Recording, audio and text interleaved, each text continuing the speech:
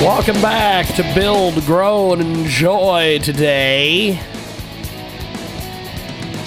Here on the big network, buildgrowandenjoy.com. We're going to talk to Dan Kovalik here in a few moments.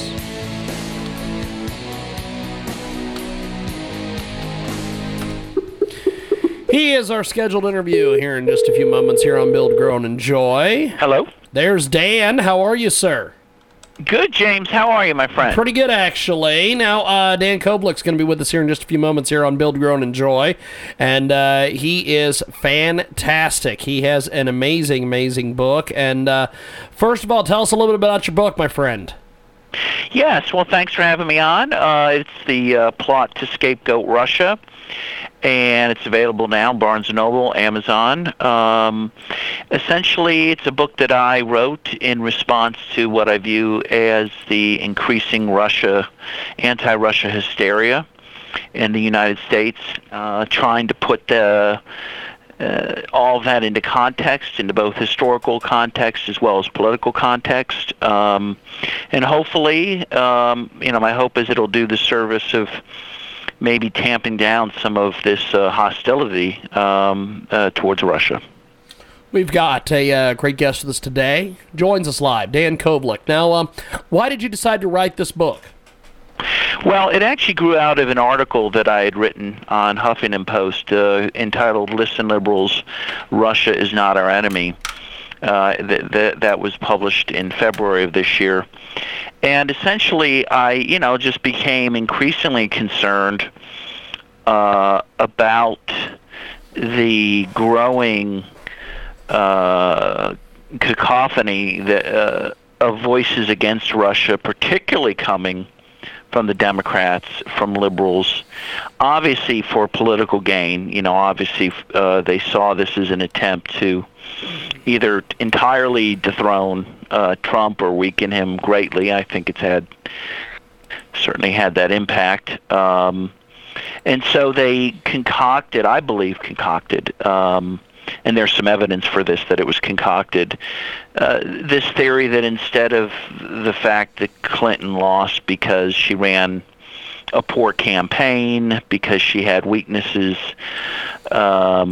in terms of unlikability and being linked to policies under Bill Clinton that people had turned against, for example, NAFTA, instead of blaming, the failures of themselves in losing the election to Trump, the Democrats and the Clinton campaign in particular decided to blame it on the Russians. And in fact, we know from this book called Shattered that also came out recently, that was written by some folks, some operatives who worked for the Clinton campaign.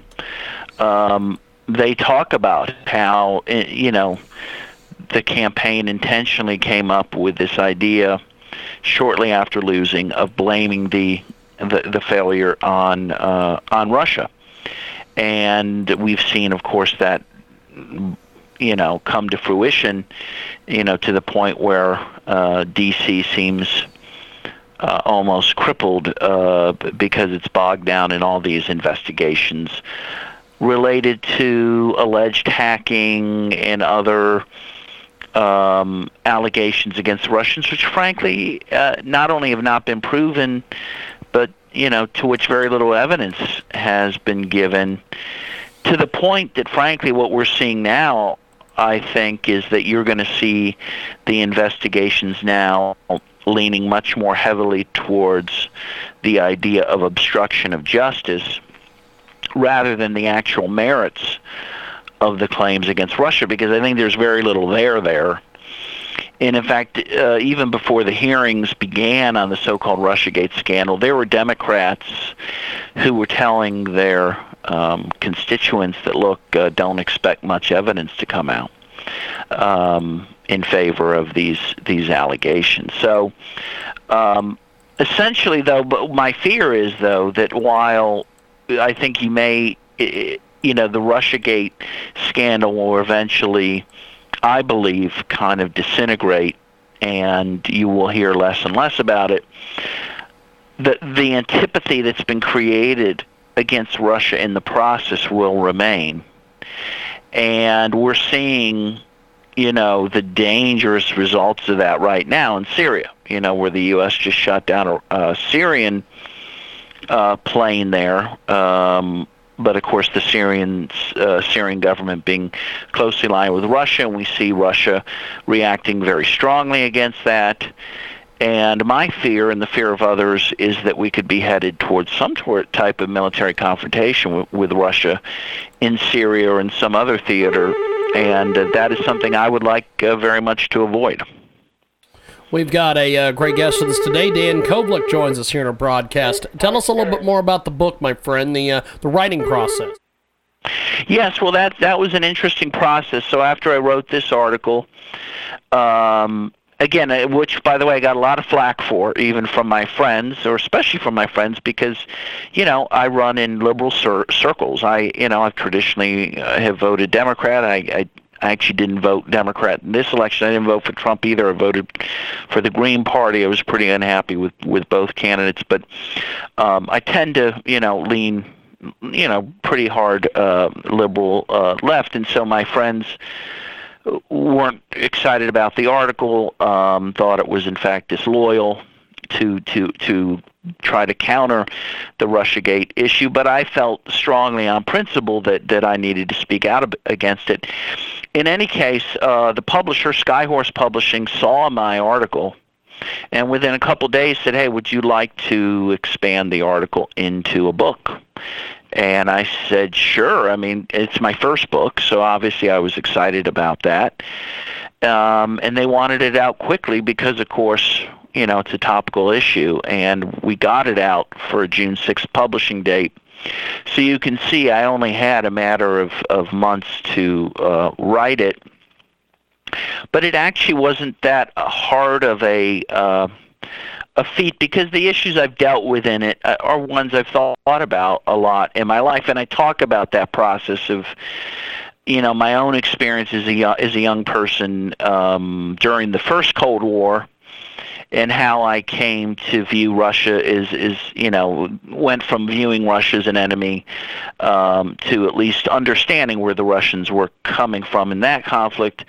And so, as I explained in the book, it allows me to think a little more dispassionately, I think, and objectively about where the Russians are coming from on this. And I think, whenever... And I cite Oliver Stone on this. He just put out the Putin interviews, that movie, and there's a book tie into that, which I helped on that, by the way, as well. And he's been very supportive of my book, and I'm very grateful about that. But anyways, as he said about, kind of explaining his purpose before in writing the Putin interviews, he said, look, even if we view Putin and Russia as our enemies, don't we want to know something about them? And don't we want to know their perspective? And obviously that's common sense. I mean, yes, of course. In fact, I was, raised to believe, in fact, not only do you need to understand your enemies, you're supposed to love them. That's what I was raised as a Catholic and a Christian. And so anyways, I think the book, what I try to do, and again, what I did in a fairly short amount of time, was try to put together my thoughts that I've had about U.S.-Russian relations over the last, really, since World War II, so the last decades, but focusing most on U.S.-Russian relations post-collapse of the Soviet Union, because that's obviously most relevant, right? We don't have this competing ideology anymore between the U.S. and Russia, between capitalism and communism. That's gone. Russia is a capitalist country. It's actually a very strong Christian country. In fact, that's one thing Putin, frankly, has tried to do, is cultivate the Orthodox Church there and to promote that. So I think we have a lot more in common with Russia than we don't. And I think it's important to see those commonalities. As I mentioned in the book, whatever you say about Putin, he was the first world leader to call George W. Bush after 9/11 to express condolences for the 9/11 attacks, to offer help, particularly in Afghanistan. with U.S. operations to go after bin Laden and al-Qaeda, and they gave that help. I mean, no one disputes that. They gave very concrete assistance to Bush in 2001 when he decided to go into Afghanistan. And you might recall, in fact, that Bush had said that, when he met Putin, he said, "I looked into his eyes and I saw his soul." And then he spoke of a friendship that he made with Putin. And so it's interesting to see how things have quickly devolved since then, because at that point, our countries were fairly closely aligned. And even into the Obama administration, you had Putin helping with the nuclear deal with Iran. You had him really intervening positively to help Obama when there was that chemical attack, and Obama was thinking about maybe bombing Syria, and Putin stepped up and says, "Well, let's do this," and he helped negotiate having Assad get rid of his chemical weapons stores there. And then he helped negotiate a peace deal last September, again with Obama, in Syria, which was scuttled very shortly after when the U.S. bombed a Syrian soldier unit outside Damascus. And so, again, even during times when the two countries were not getting along, because during Obama's terms in office, the relations became more and more sour between Obama and Putin. But even notwithstanding that, you see up to the end of the Obama administration that Putin was still willing to work with us in a very constructive way. And whether or not we like all of his policies in his own country, whether we view him as an authoritarian leader in, frankly, a country, Russia, that's never had, much of a history of democratic institutions. We have to keep that in mind. It doesn't mean we can't work with him or work with Russia. We work with a lot of countries in the world which, frankly, are a lot more unsavory than Russia. I would say Saudi Arabia being the most notable one. I think we've done a poor job, frankly, over the years in a lot of times picking our friends and, frankly, picking our enemies. We tend to pick folks, again, like Saudi Arabia, who seem over and over again to be supporting forces in the world that are hurting the U.S. Saudi Arabia is promoting, Wahhabism, which is the ideology of al-Qaeda and ISIS, and 15 of the 19 9/11 attackers were from Saudi Arabia, and yet, we just sold them $110 billion worth of arms. So a lot of this makes me scratch my head, and I think the message of my book is, look, okay, let's take the Russians at their word that they want to be partners with us. They've actually proven that they can be. And let's, maybe question our own foreign policies and our own policies towards other countries, and to decide whether, in fact, they do advance our national security, if we view national security as protecting the homeland. And that's what I hope people take away from the book. At least I hope it creates some sort of debate and discussion, because really there isn't much debate happening around this issue. There's very few voices who are saying, hey, let's time out 1 second. Do we have to go down this road of vilifying Russia and Putin? Can we be friends with them? It's almost verboten to speak such things, and so even to the extent that, Flynn is under investigation because he met with the Russian ambassador during the transition period. I mean, wouldn't we want people to do that? I mean, during the transition period, in fact, they do. I mean, that's very common. You meet with ambassadors of other countries to get ready for, when you take power. Of course, that's normal. But all of a sudden, if you even met with the Russian ambassador, you're somehow suspect. That's true with, Jeff Sessions as well. And it's just dangerous, and it's a distraction from what we should be focusing on in this country. We have real problems in this country. As we have this opiate epidemic. We have increasing violence. We have infrastructure problems, which was a big thing that Trump promised to address. The whole Russiagate scandal is just a distraction from, dealing with those real problems.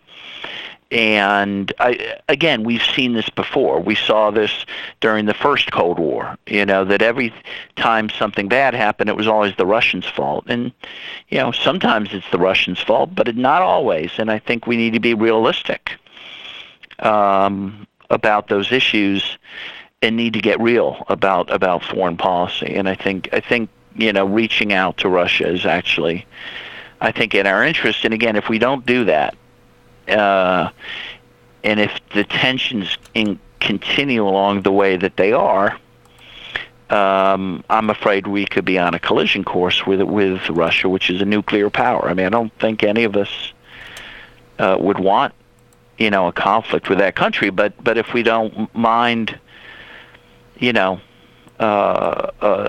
what we're doing in this very critical period, we could end up with such a conflict. We've got Dan Kovalik with us today. He joins us live here on Build, Grow, and Enjoy.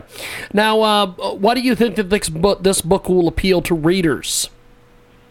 Well, it's an interesting thing. First of all, it appeals so far. It seems that folks are interested in it. I've gotten a lot of nice comments by folks who've read it.